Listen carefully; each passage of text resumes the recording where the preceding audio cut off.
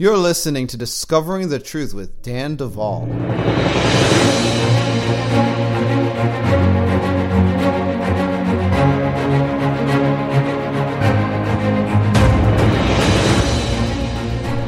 I have a story to share with you today, so I'm going to politely ask at the outset of this story to please not fast forward this portion of the program like you usually do.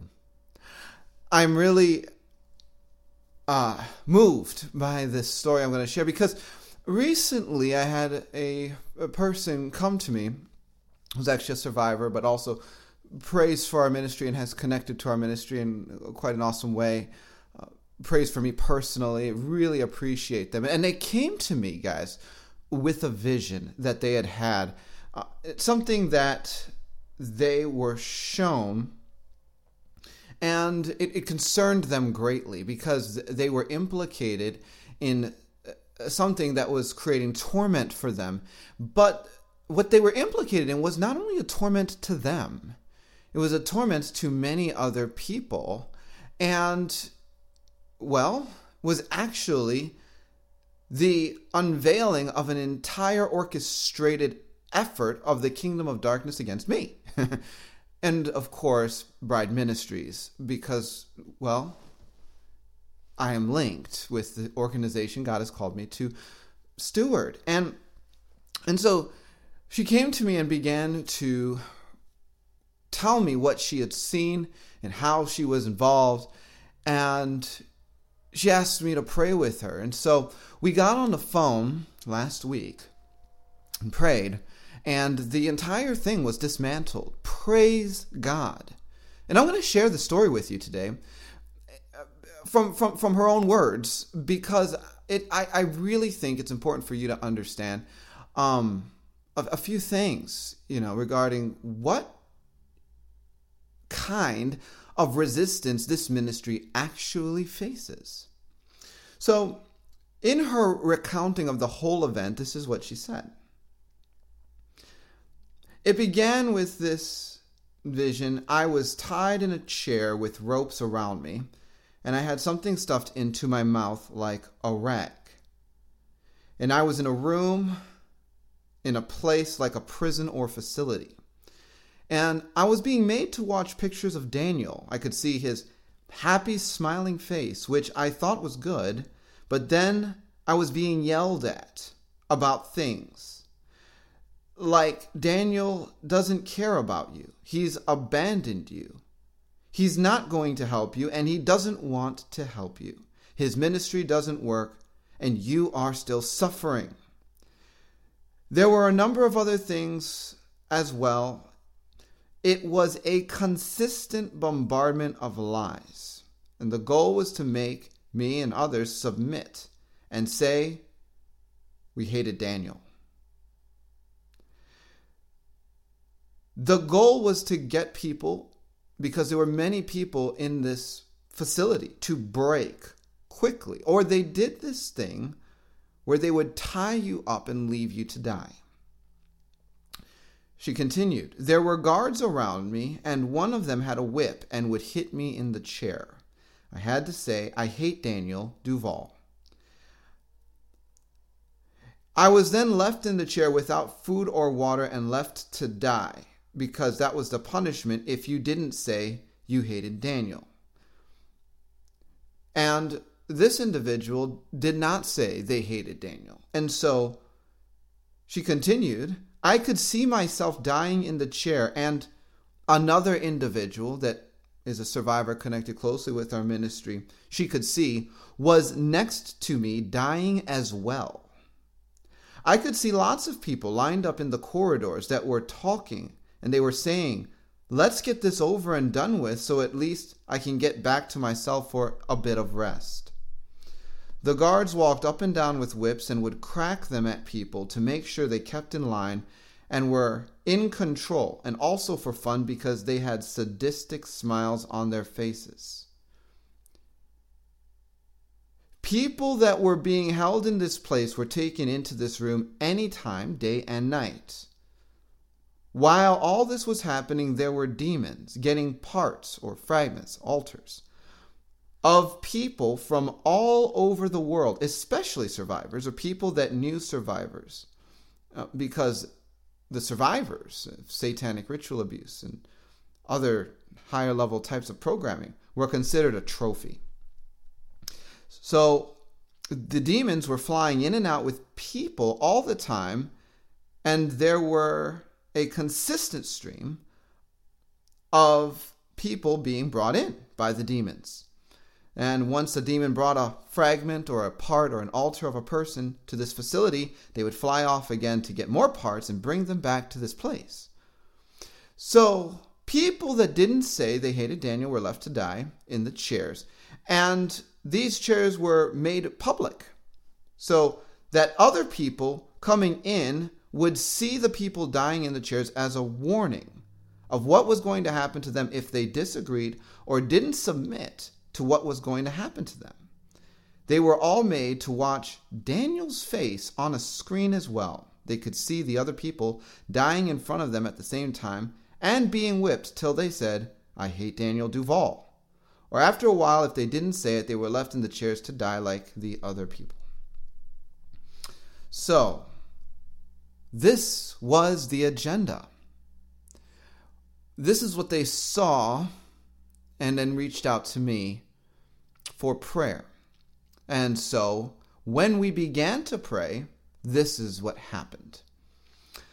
When Daniel was praying with me, I saw angels go in and rescue me. They put me over their shoulder like a fireman's lift and took me out. And then I saw the other survivor, closely tied with our ministry, being untied and rescued by an angel as well. She was also in a bad way and had to be carried out by an angel. I also saw angels from heaven ride out on big beasts like I've never seen before, and the beasts were very angry and aggressive as they rode into battle against the demonic forces. While Daniel was praying, I saw a massive flood go into the corridors and flood the whole place. I also saw what looked like a massive Greek or Roman temple's pillars collapse, and the whole structure became a pile of rubble. And Daniel sent living water through the rubble, so there was nothing left. Now, this next part was so fascinating, and folks, I'll tell you, there was something I have not addressed on this program, although it was a very big deal, because I was betrayed, and many of you know that. I was attacked, I was slandered, a lot of libel written against me, made public, and in response to that, the Lord said, "Daniel, I'll be your defender." He did not instruct me to clear my name. It was a heartbreaking season. This person was also in the facility. And so she continued and said, "And I saw this person like she was split into two pieces. One person was working with the guards against the people that were being brought into the room, and another part of her had died in the chair. I saw a skeleton with no flesh, just the bones that was her." There were a few other survivors that she knows of that are still affiliated with us and connecting with us and tracking with us that she saw there as well. And the faces were flashed as we were going through the prayer, and she could see them being delivered as well. She continued, "I saw a picture of Daniel up high at this table, and he was very angry at the demonic who had been in control of this terrible place and was issuing judgments against them. And I heard them saying, 'Oh no, oh no, oh no, this is so bad. How did this happen?' They were devastated about what was happening to this place and what was going to happen to them. I could see demons crying." And this was me in the spirit as I began to pray in the natural. This is what she was looking at. She continued, "Also, when he started praying, I became extremely cold all of a sudden for no reason. This does sometimes happen to me, especially if I get a shock of any description." And she went on and basically said after this whole ordeal was over and the prayer was done, the facility had been leveled in the spirit, and she had watched it all play out, had received her part back that was there being tormented. her torment in the natural settled down greatly. She had more peace. She had more rest. The accusations and all of the record in her head against me and stopped. And frankly, from this, we had reports of things being alleviated for other people as well. It just came in direct conjunction with this particular time of intercession. Why are you sharing this, Daniel? I want you to know that it's becoming increasingly obvious. What we are doing is having a very significant impact. It's having an impact on survivors, on the broken.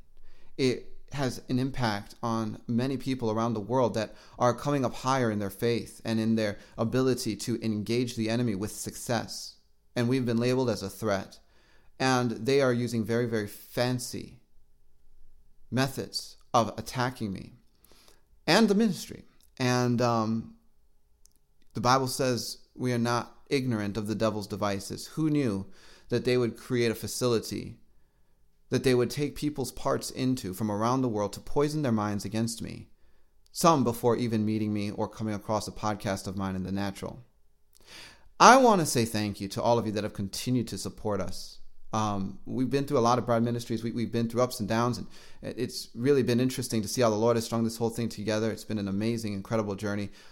And I wanted to say thank you for those of you that have continued to support us, to stand with us with your prayers, financially, with word of mouth support, telling others about what we're doing, the work. I just bless you in Jesus' name. With that said, hey guys, visit us at bridemovement.com if you feel led. Support us. We're going to get to the program now. We have an amazing time with Casey again, part 6 of her story. Don't go anywhere. You are listening to Discovering the Truth with Dan Duval.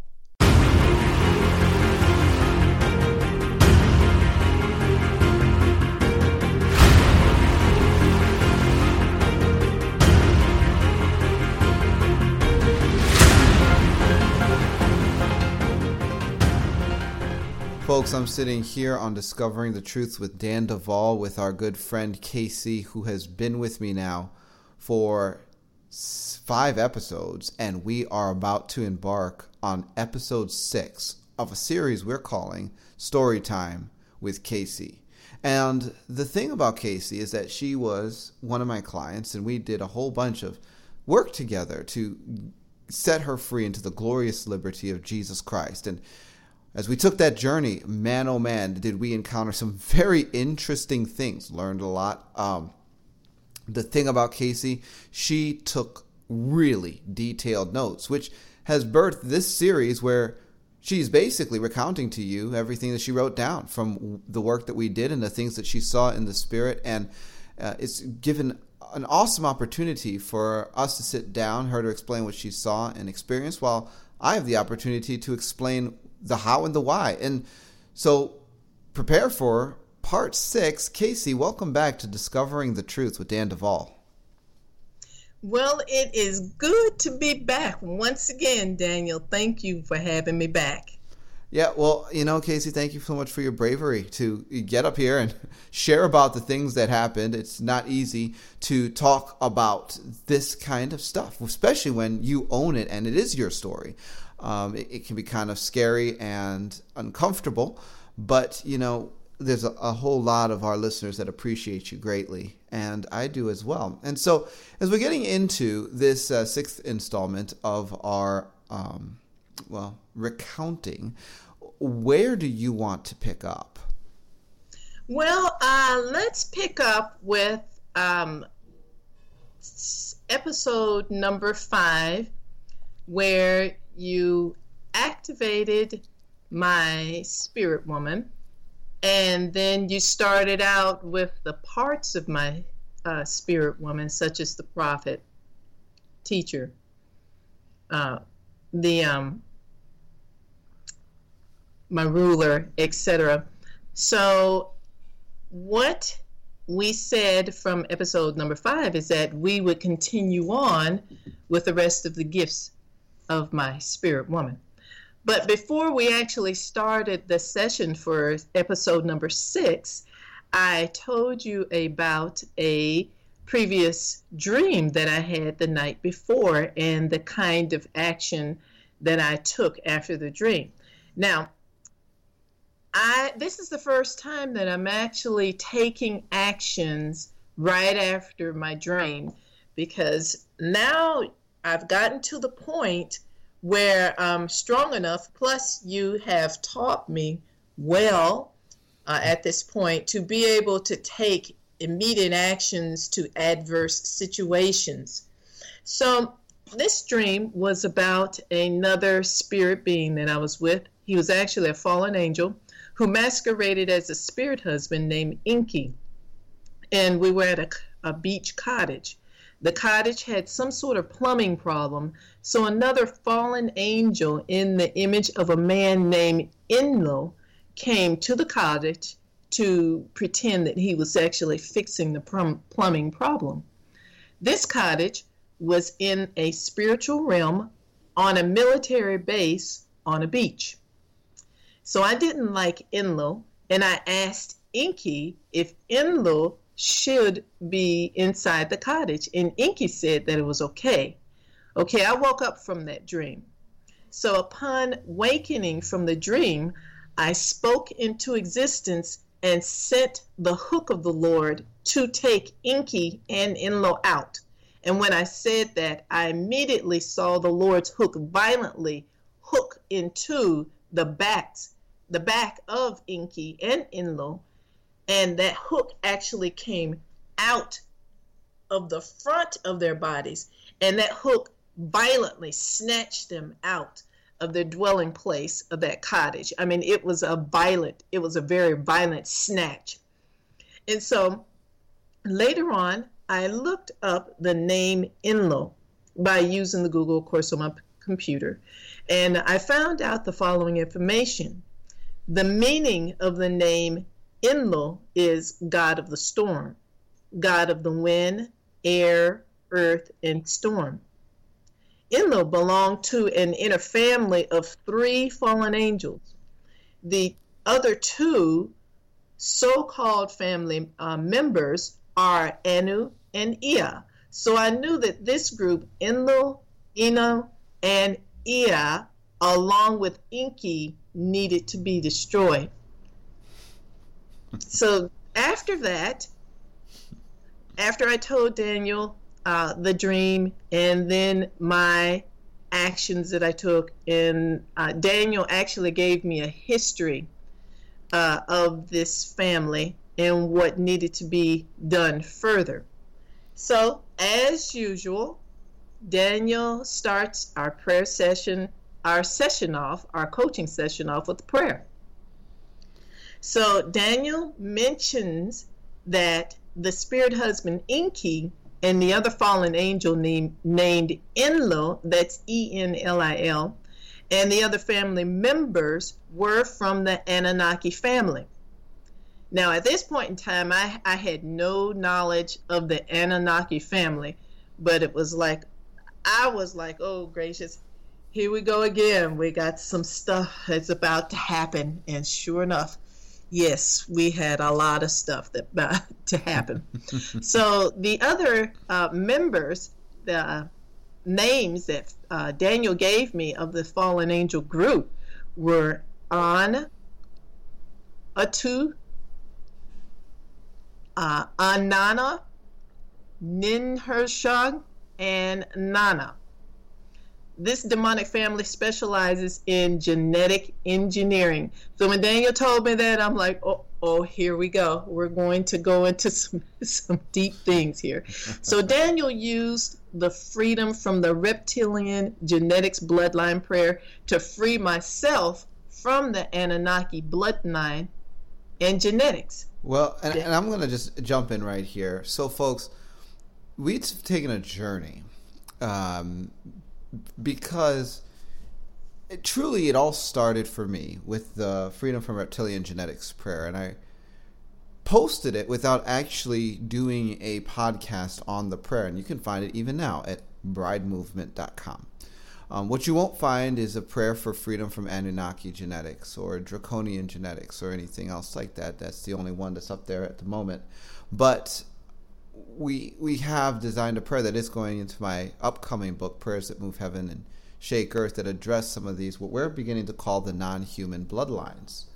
And it was a whole journey that we took, because I initially wrestled through how the mechanics work to de-interface a person from these heavenly beings or principalities that were messing with them, because we learned early on that there was a big difference between some of these big guys in the heavens that had their own thrones and their own realms and lorded over God knows how many people in the earth, and the little demons that just piggybacked on sin, like adultery and stealing and lying, and you have all these demons, like low-level devils and stuff. So we learned there's a big difference, and there was a lot of mechanics involved in separating a person from these big guys. So we had written the principality prayer, which then gave way to what became the human persecutor prayer, when I realized, oh wow, I can apply some of these same principles to deal with the human parts that are terrorizing my clients. And that began to produce great fruit. Well, the next step was to branch out into the non-human bloodline thing, and that began with the reptilian stuff. And we kept getting, the reptilian conversations kept showing up in my clients, and every time it would show up, it would be this big eye roll, because I knew as soon as I hit the reptilian stuff, I was going to be there for hours, just plugging away, praying this, praying that, rebuking this, renouncing that, casting, and it's like, oh, will this ever end? Will we ever get the breakthrough? Sometimes we'd go several weeks and just chipping away at this thing. And I realized that I was able to frame a prayer that followed some of the same principles that were related to the mechanics of the original principality prayer, which we later named Freedom from Fallen Angels and Other Heavenly Powers. And that became the reptilian prayer. Well, it grew again, and then I began to realize that there was more than just reptilian when it came to the presence of non-human genetics in my clients, allowing for heavenly powers to interface with them. And one of those groups just so happened to be the Annunaki. And of course, the Annunaki go way back, and they are referenced in ancient texts. And they are their own group. And yes, they did do a lot of meddling with human genetics way, way back. And, well, guess what? They're still around right now. And so what I did at that time was I augmented what we called the reptilian prayer and just translated some of the language to Anunnaki. And that's where we began, working with KC, because it was like, okay, if it worked for that, it should work for this. And so, turning it back over to you, I'll let you talk about what happened.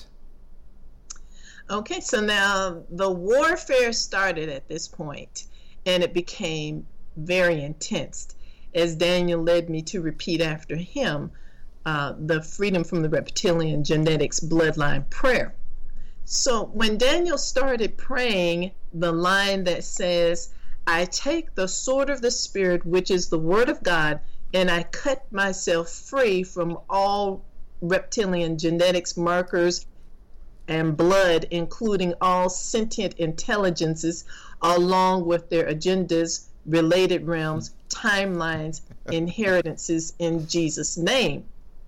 Now, as Daniel mentioned, we actually substituted reptilian with Annunaki.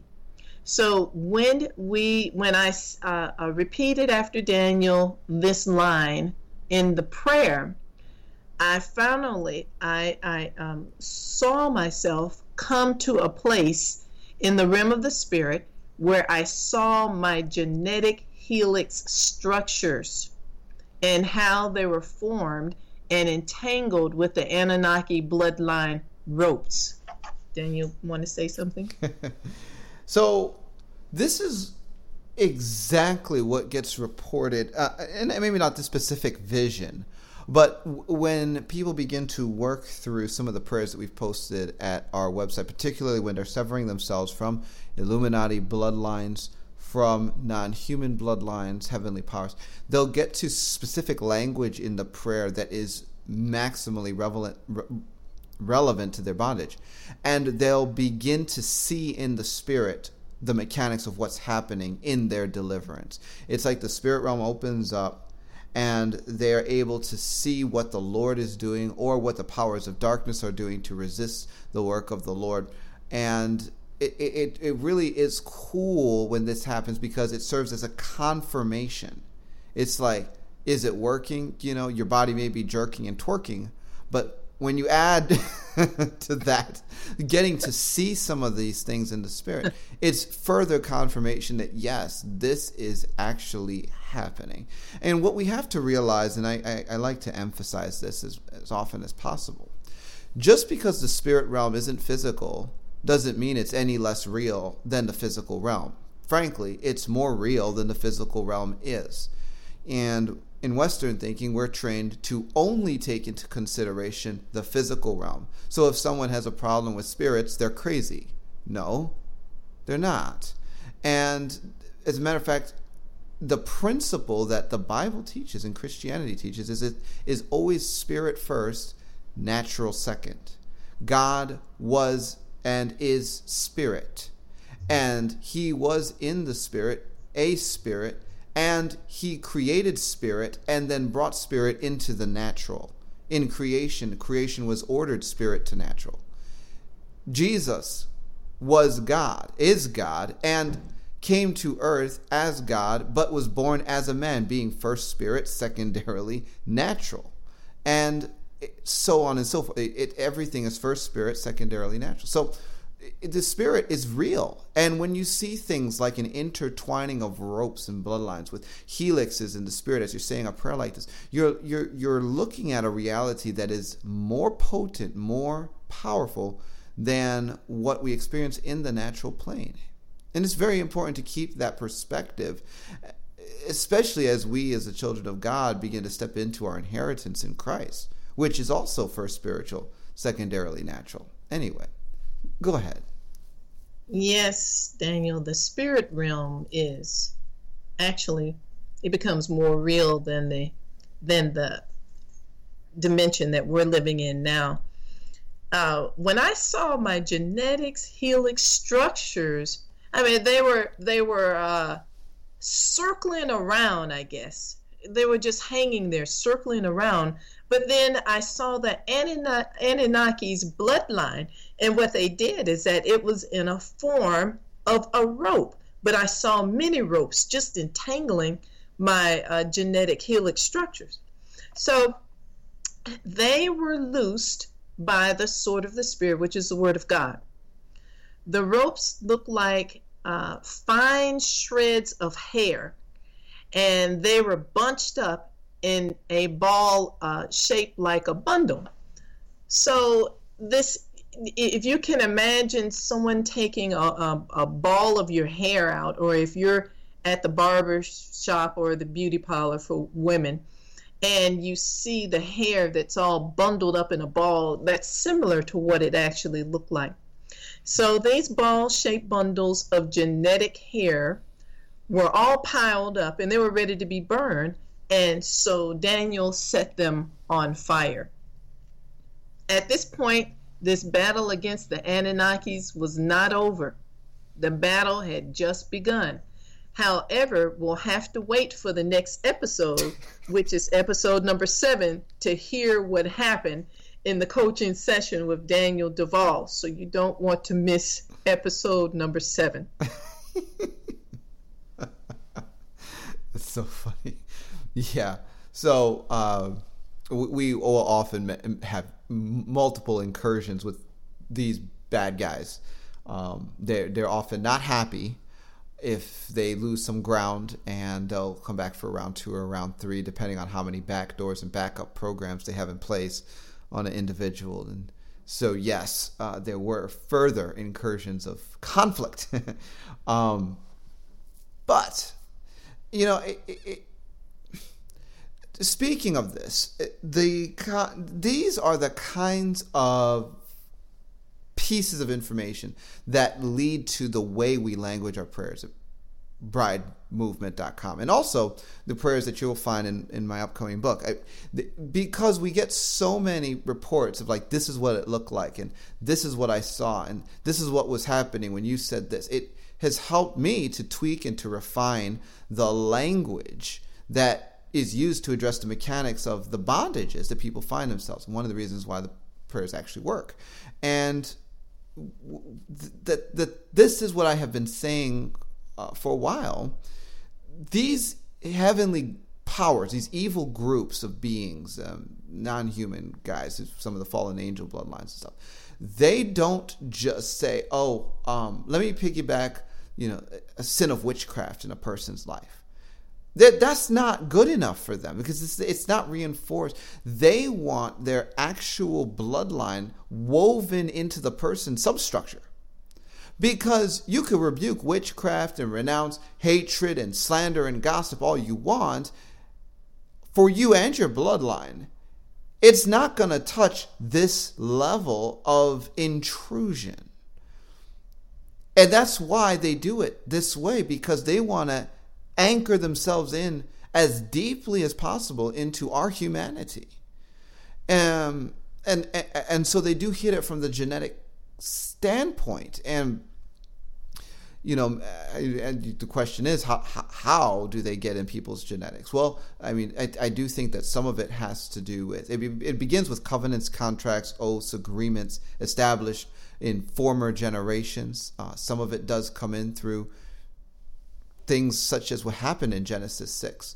And some of it comes in through scientific procedures. They actually do take people, abduct them, inject things into them, and that doesn't get into the modifications that they do to fetuses that are in the womb of compromised people or people that have been put through satanic rituals, so on and so forth. And so there's so many angles of why this could be present in an individual, and until we get to working with someone, I don't diagnose. I don't say, well, this is why this is there. I usually don't know why something may be there. We find it, we deal with it. But nonetheless, it's very important to understand these heavenly powers are doing more than just piggybacking sin. They are intruding into the genetics and bloodlines of people. Go ahead, Casey. I'm glad that you emphasize that, Daniel, because it's so important, especially now in our days, that we have to realize the kind and the depth of intrusion that these fallen angels are attempting to do. And it took a while for me and my husband really to begin to believe this that this could actually happen. But we're now fully convinced. So we're going to go on. So Daniel resumed back to completing the task of activating the remaining 3 aspects of my spirit woman. So let's back up a little. I talked about the beginning process of healing my brain and activating my spirit woman with her 7 functions in episode number 5. Only 4 parts of my spirit woman were activated. They were my prophet, my teacher, my exhorter, and my ruler. So the remaining 3 aspects of my spirit woman had to be activated, and they were my servant, my giver, and my mercy. So Daniel proceeded with the activation process by calling my spirit woman forth, and he gave her milk and honey and healing balm.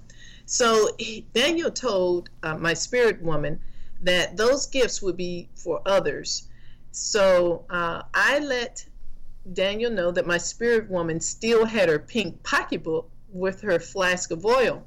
Now, you may ask, well, why would you do that? Well, because I learned from Daniel, I remember Daniel telling me that some people's human spirits will actually lose their gifts after he has ministered to them.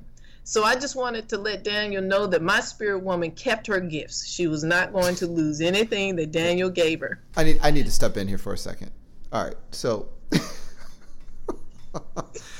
I didn't get it, guys. I did not know.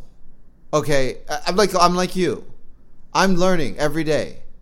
And when I the first time someone introduced to me the idea of ministry to the human spirit, I was like, I don't really think it works like that, though. They were talking about the mechanics and how the spirit man has a different consciousness than the soul. And it's like, not so. I mean, because I was there. I'm like, I don't get it. I've never talked to another, consciousness like that's me also. Like, that doesn't make sense to me. Then I met my own human spirit, and ding, it all makes sense. Then I began to minister and help other people to meet their own human spirits. Ding, it all makes sense. And then we begin to engage with different people's spirit man. And it's like, I ask them questions, talk about this, talk about that. What's your perspective on this? Some human spirits, people are very capable of, just letting their spirit talk freely. Other people are very challenged by that. They clam up. It's very uncomfortable for them to speak from that place. But I talked to so many people. I got a really good, pot of input to work with. And then I started to do things like, well, if I speak, receive this or whatever, it's a creative word in the spirit. And when I would speak things, people's human spirits began to receive them, and their souls would have visions of the spirit and say, oh yeah, I see that. So I'll say, well, here's a flask of oil of anointing, and the person's soul would connect with that and say, wow, I see in the spirit that my human spirit has just received a flask of oil. And I would talk to the human spirit, and I'd say, well, how do you feel about that flask of oil? Pour it over your head, see how it feels. It's like, oh man, this is warm and gooey, and it feels really, really good. Stuff like that. And by the way, anointing oil in the spirit realm is very warm. And when it's poured over the head of a person's soul, there's a physical manifestation. Like the person can actually feel warmth of the presence of God. And this has been tested time and time again. So it's really cool. Well, so we're playing around with this, right? And then one day I remember I gave someone's spirit man a flask of oil, just doing that. And I talked to them a week later. And I said, hey, guy, so-and-so's spirit, where's your flask of oil? And the person spoke from that place inside of them. I lost it. And I'm like, what? How? Like, I put it down. Where? and so, of course, my brain got fried that day. And then I rethought my process, and I said, now I'm going to change my language and begin giving, because this is all new territory for me, guys. You have to understand, I'm a humble servant of Jesus. I'm just learning like everyone else. So I just began to think about it, and I'm like, well, if you can put something down and lose it, maybe if you had it secured to something on your person, you wouldn't have to put it down. So I started telling spirits, put this on your belt. So I'd make them attach it to their belt of truth. Suddenly, when I gave spirits this instruction, they stopped losing the flask of oil of anointing. And then I got fancy, and I said, all right, now we're going to get fancy. Would you like a purse? Because some female spirits really like purse. You think you like a purse? Your spirit likes a purse. Your spirit may have really good taste. I know Casey's does. And so what did she get? She got a pink purse. Jesus loves that fact. God is actually a big fan of style. He's a style guy. Some of the dresses that he hands out in the spirit that come to people as garments of righteousness are spectacular. They are absolutely phenomenal. And sometimes people get visions and they see these insights of them or in the spirit receiving these gowns from God. And it's like, whoa, I can't believe how beautiful that is. There's nothing on earth like it. Well, so God is not like a stiff. It's like, all right, everybody gets, this white sheet, you wear it. Everyone, unitard, same color, same thing for everybody. That's the only thing you get to wear. No individuality, standard issue, white pouch. No, God actually, he rejoices in individuality, style, fashion. He's not opposed to that.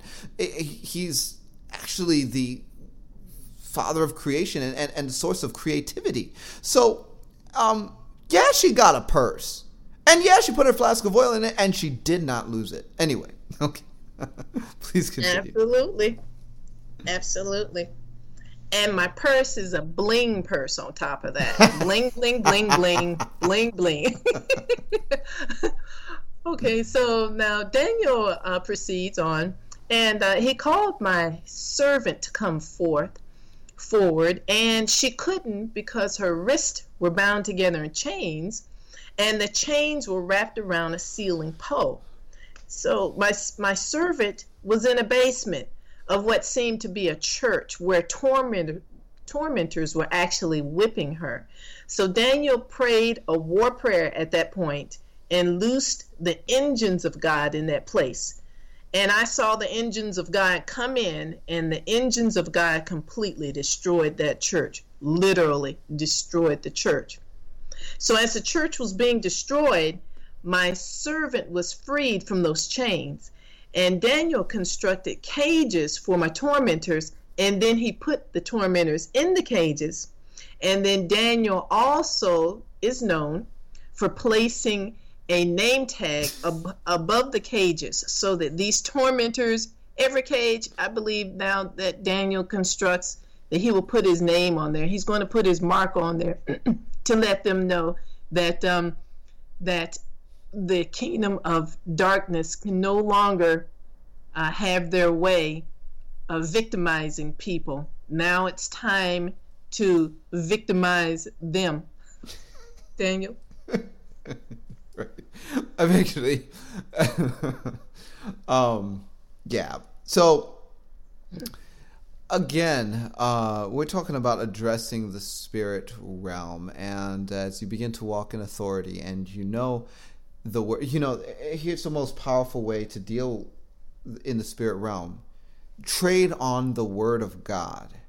If you're going to go and attack a structure in the spirit, know some scriptures regarding destruction of cities or decimation, whatever, in the Bible, and declare those over the place that's being targeted for judgment. There are actual strategies and protocols sometimes involved in taking things out in the spirit. Most of them are going to be done from the standpoint of justice. In other words, the justice was God's redemptive work on behalf of Casey and her spirit, who was being afflicted unjustly. And the justice was she gets free. And that facility, because it serves no other purpose than for torment, is destroyed. And from that standpoint, I leverage Casey's case in the heavens and receive justice on account of that, and am able to then go and cause her to be liberated and level the facility with language such as, Jesus, your word says that you came to open the prison doors to them which are bound, to set the captives free, to comfort those that mourn in Zion, to break every chain. And you will contend with those that contend with us. You'll save our children. You are the redeemer of our souls. Lord God, you are the perfecter. Yeah, and I can go on like all kinds of different things, what the word of God says, what he will do, who he is. And then I can say, and you punish the hosts of the high ones that are on high, and the kings of the earth. And I declare that on the basis of the administration of your justice, for your throne is fixed upon righteousness and justice, this facility is going down. So I collapse its pillars, throw up its foundations, and render them ruined. I create this city into a ruinous heap that will never be rebuilt again. And stuff like this, I lose tsunamis of living water, whatever, this kind of language. And as I'm speaking it, praying it, whatever, it's happening. It's happening. And that's then what Casey sees as she's being set free, is that the word of God that I'm speaking into that judgment is being activated. And so God honors his word. As a matter of fact, the Lord watches over his word to perform it. And on that principle, that is how we go around and, render justice throughout the heavens. It's very powerful. And it comes back to the basics. Know the word of God, pray the word of God, and stand on the authority of Jesus Christ and his word. Anyway, go ahead, Casey. Absolutely. So now I saw my servant, and I was looking at my servant, and I noticed that she was blind. Her eyes were gouged out of her head as punishment because she did not want to be compliant to an initiation ceremony which was held in Dallas, Texas. So Daniel asked me if I've ever been to Dallas, and my first response, or my soulish response, was no. However, Daniel already knew the answer because he was conversing with my spirit woman, And so Daniel called forth a part of my soul that actually traveled to Dallas to come forth. So to my surprise, actually, I shouldn't say surprise, but I didn't want anything else to come forward, but still, we had one more part of my soul to come forward, and her name was Christy. Daniel gave her some manna to eat and a drink of the water of life. And then Daniel told Christy to eat the manna and also to drink the living water of life, and drink it and eat it as her favorite food and drink. So the food and drink for Christy was pizza and Coke. That was her manna, and that was her water of life. And Casey, just to clarify, was Christy a part of your soul or a part of your spirit? She was a part of my soul. Okay. Right, she was a part of my soul. And this is very important because after Christy consumed her favorite food and drink, she told Daniel that a lady dressed in white took her to Dallas. So Daniel asked if the lady was a white lady, and Christy said yes. So Christy told Daniel how my servant's eyes were taken out of her eye sockets when she didn't want to be the sacrifice at a satanic initiation. So Daniel asked her, where were the servant's eyes? And Christy said that they were buried in a shallow box, they were actually buried in a shallow grave in a box next to the church that used to be up at that point in time. Okay, so two demons were actually standing guard over this tiny box.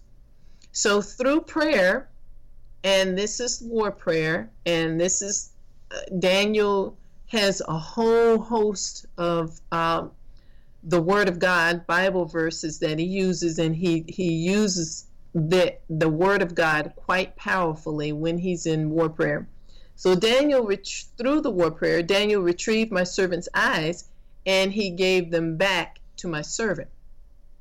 So Daniel asked Christy, what was it, or what was the meaning or the hidden information that they didn't want my servant to see? And Christy said that they didn't want my servant to see the initiation meetings in Dallas, Texas. So at that point, Daniel introduced Christy to Jesus, and Christy was cleansed by the blood of Jesus, and she was also healed. When that happened, Christy was so happy. She accepted Jesus, and she was ready to be reintegrated back into my core soul. So she was eager to be restored back into my soul, and Daniel prayed for Christy's restoration to be back, or to be restored back to my core soul. I like to pause right here. I've already made a heart commitment that me and my house, we are going to serve the Lord. That's all the parts of my soul, all the parts of my spirit, all parts of my body. We are going to serve the Lord. So it's now getting to the point that whenever a part is introduced and that part comes forward, that part after they accept Jesus is pretty easy. It's like they are eager to be reinstated back into my core soul so that we can serve the Lord. And each time Daniel does that, I've noticed that whenever a part is actually restored back to my soul, it's like it's a tangible feeling of a wholeness, just another part of your soul that's actually being whole. It's being healed. Your soul is being healed, and your soul is being made whole, as the Amplified states it in Psalms 23. So I mentioned in some of my previous episodes that I would notice, and that every time a fragmented part of my soul was set free, healed, and accepts Jesus, and they're eager to be restored back to my soul. The restoration, there is a wholeness that you can actually feel in your core soul. So now Daniel goes back to my servant and asked her if she knew what her function was, and she said no. So Daniel suggested to her that she was to minister to the Lord and to serve him. So she was to be a priest to the Lord. And my servant gladly accepted that role as being priest to the Lord and to minister to him. So Daniel proceeds now with the activation process, and he called my giver to come forward. When she came forward, Daniel told my spirit woman to pour anointing oil from the flask on my giver's head. My giver held out her hands, and she said to anoint her hands as well. Of course, she's giver. She didn't know what her function was either, but Daniel left that task for my giver to discover what her function was from the Lord. So Daniel proceeds on, and he calls forth my mercy. And she was sitting on the floor on her back, with her back to the wall in a cave. My mercy was just very angry. She was so angry because she thought that there was no justice. So Daniel gave her, I saw this. Daniel actually sat there for a while. And then he came up with this idea to give my mercy a computer monitor to look at my ruler. And so we both started laughing when he did this. So my mercy took the computer monitor in her hands, and she actually looked at the monitor, and she could actually see my ruler.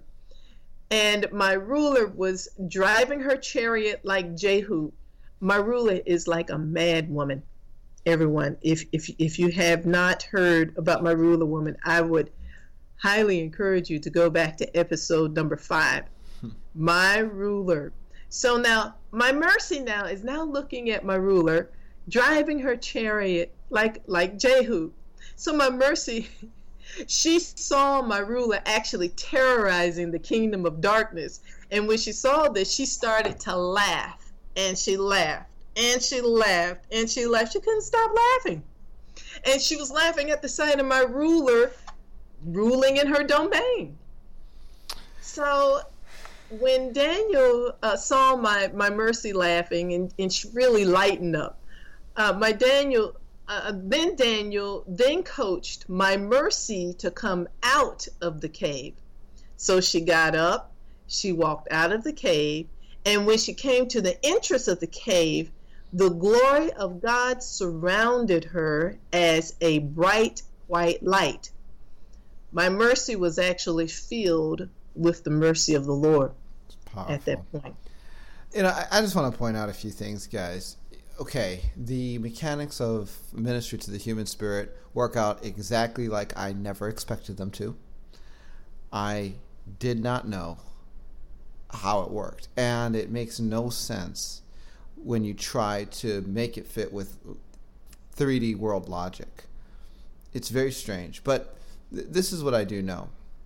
If the powers of darkness can get their hands on a facet of a person's human spirit and take something from that person's human spirit, they will.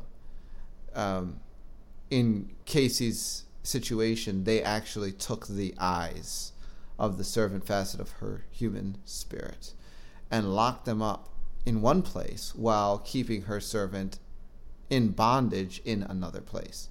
And in the spirit realm, these kinds of separations can happen.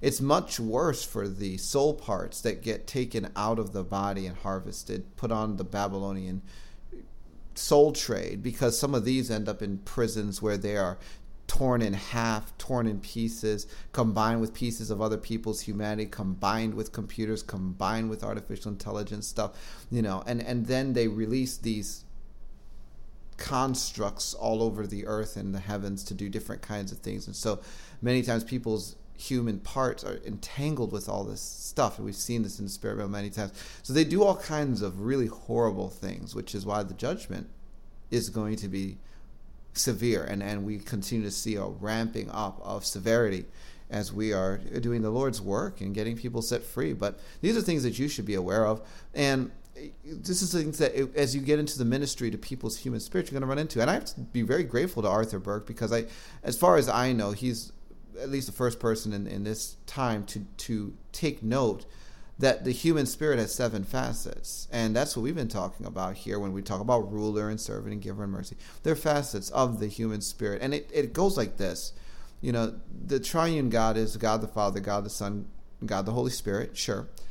But in the book of Revelation, you see that the Lamb that was slain from the foundation of the world has 7 eyes, which are the 7 spirits of God. So yeah, there is the Holy Spirit of God, but there is a 7-fold spirit. And Isaiah chapter, and I believe it's 11, verse 2 says, the Spirit of the Lord is upon me, the Spirit of wisdom and understanding, the Spirit of counsel and might, the Spirit of knowledge and fear of the Lord. So there's 7. And because we are created in the image of God, we are body, soul, and spirit, 3-part being, but our spirit then also has 7 facets. and that is in keeping with being created in the image of God.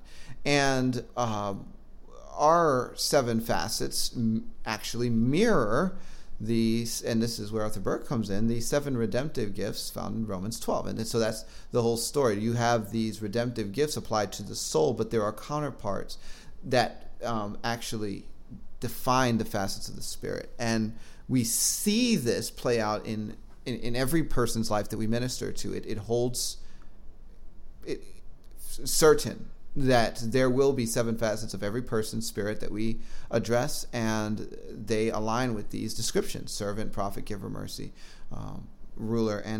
And so it's very interesting, because as you get into this ministry, what I've realized is that these facets operate somewhat independently one of the other.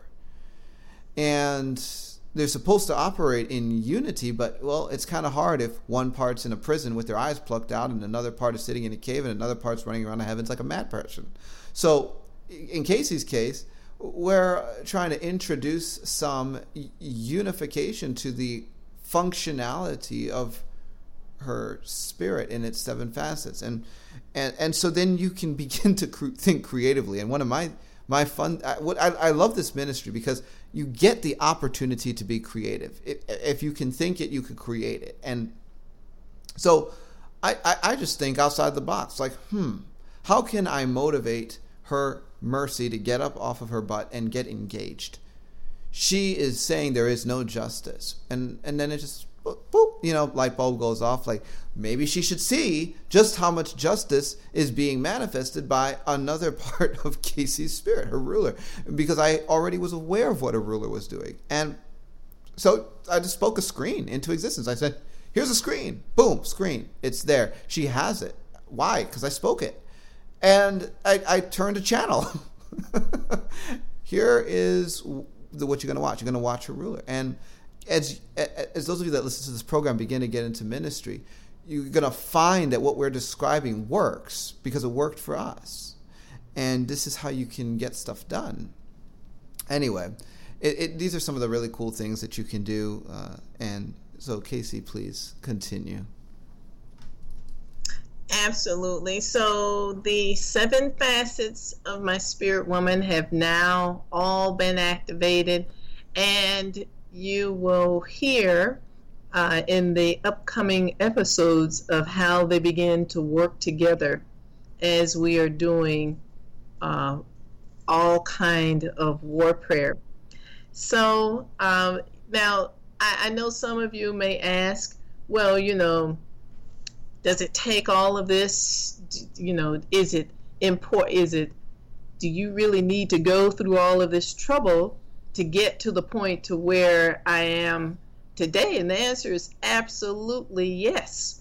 I used to ask those same questions myself, but I don't ask those questions anymore because I know myself that yes, all of the functions or the aspects of my spirit woman, plus activating my spirit woman, all of that is necessary if you want to be successful, if you want to live successfully in the kingdom of God, all of this is very necessary. So it is my opinion that that we need some scripture verses to actually talk about our spirit man or our spirit woman. And here are just some scripture verses that may help. And there are a whole lot of scriptures. I'm only going to read about 5 of them, and then I'll just name off some of the other scripture verse references for you if you like to look them up on your own. So Exodus 35:21, anyone whose heart stirred him and everyone whose spirit moved him came and brought the Lord's contribution for work to the tent of meeting and for all of its service and for the holy garments.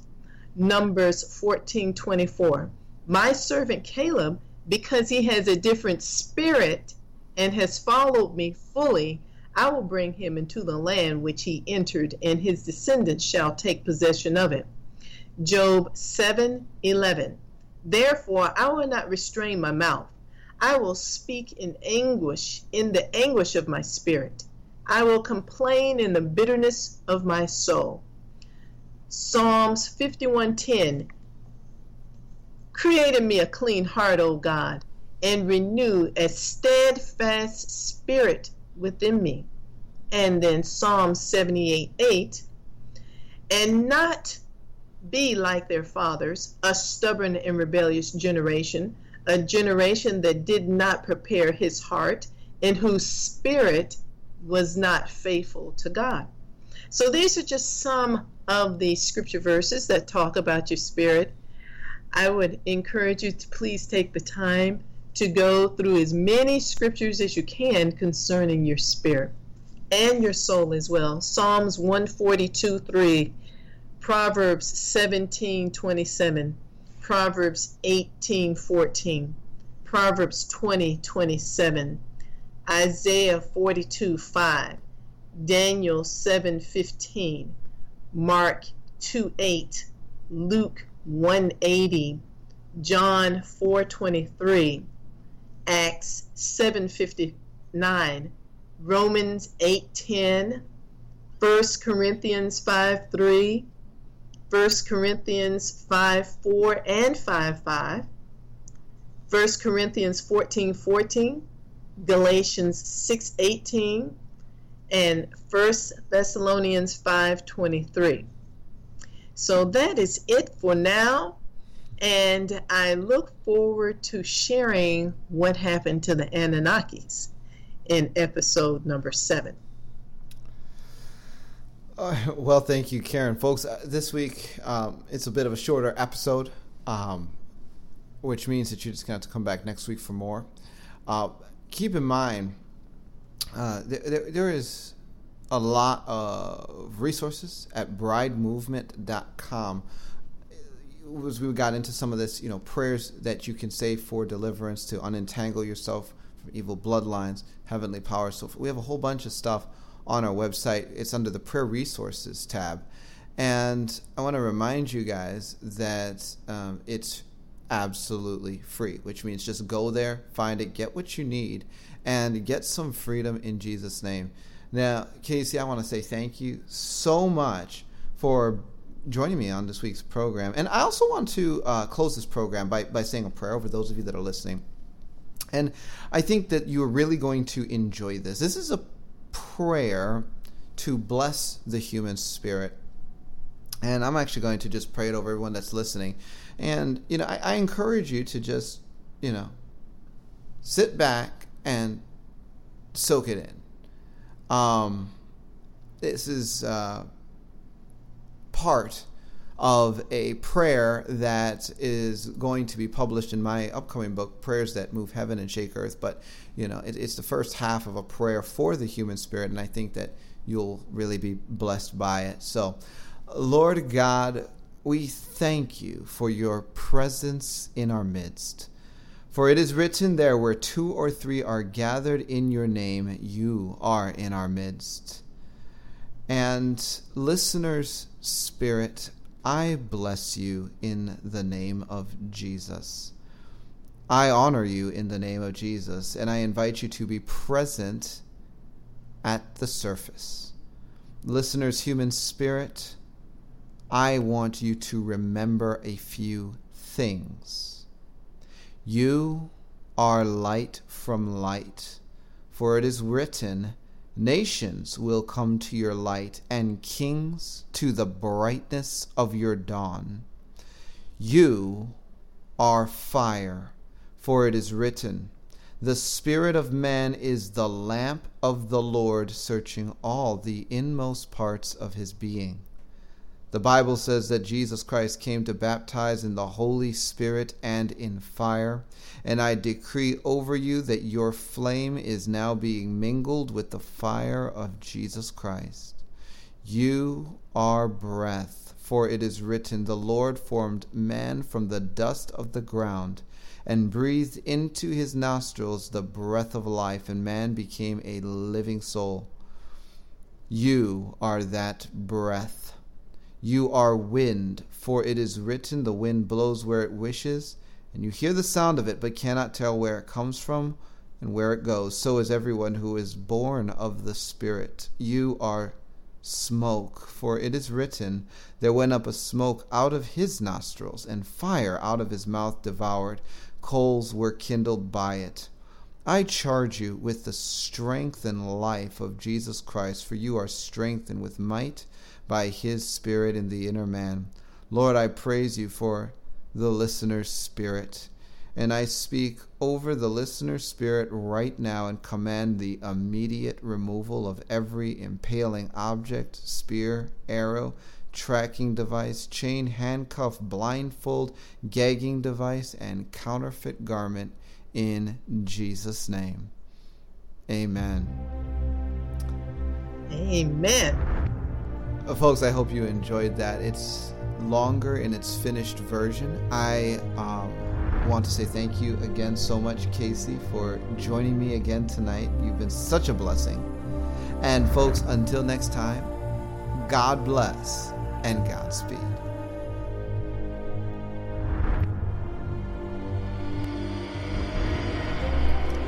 You've been listening to Discovering the Truth with Dan Duval. If you would like to connect with us at Bride Ministries or to support what we are doing financially, visit us at www.bridemovement.com.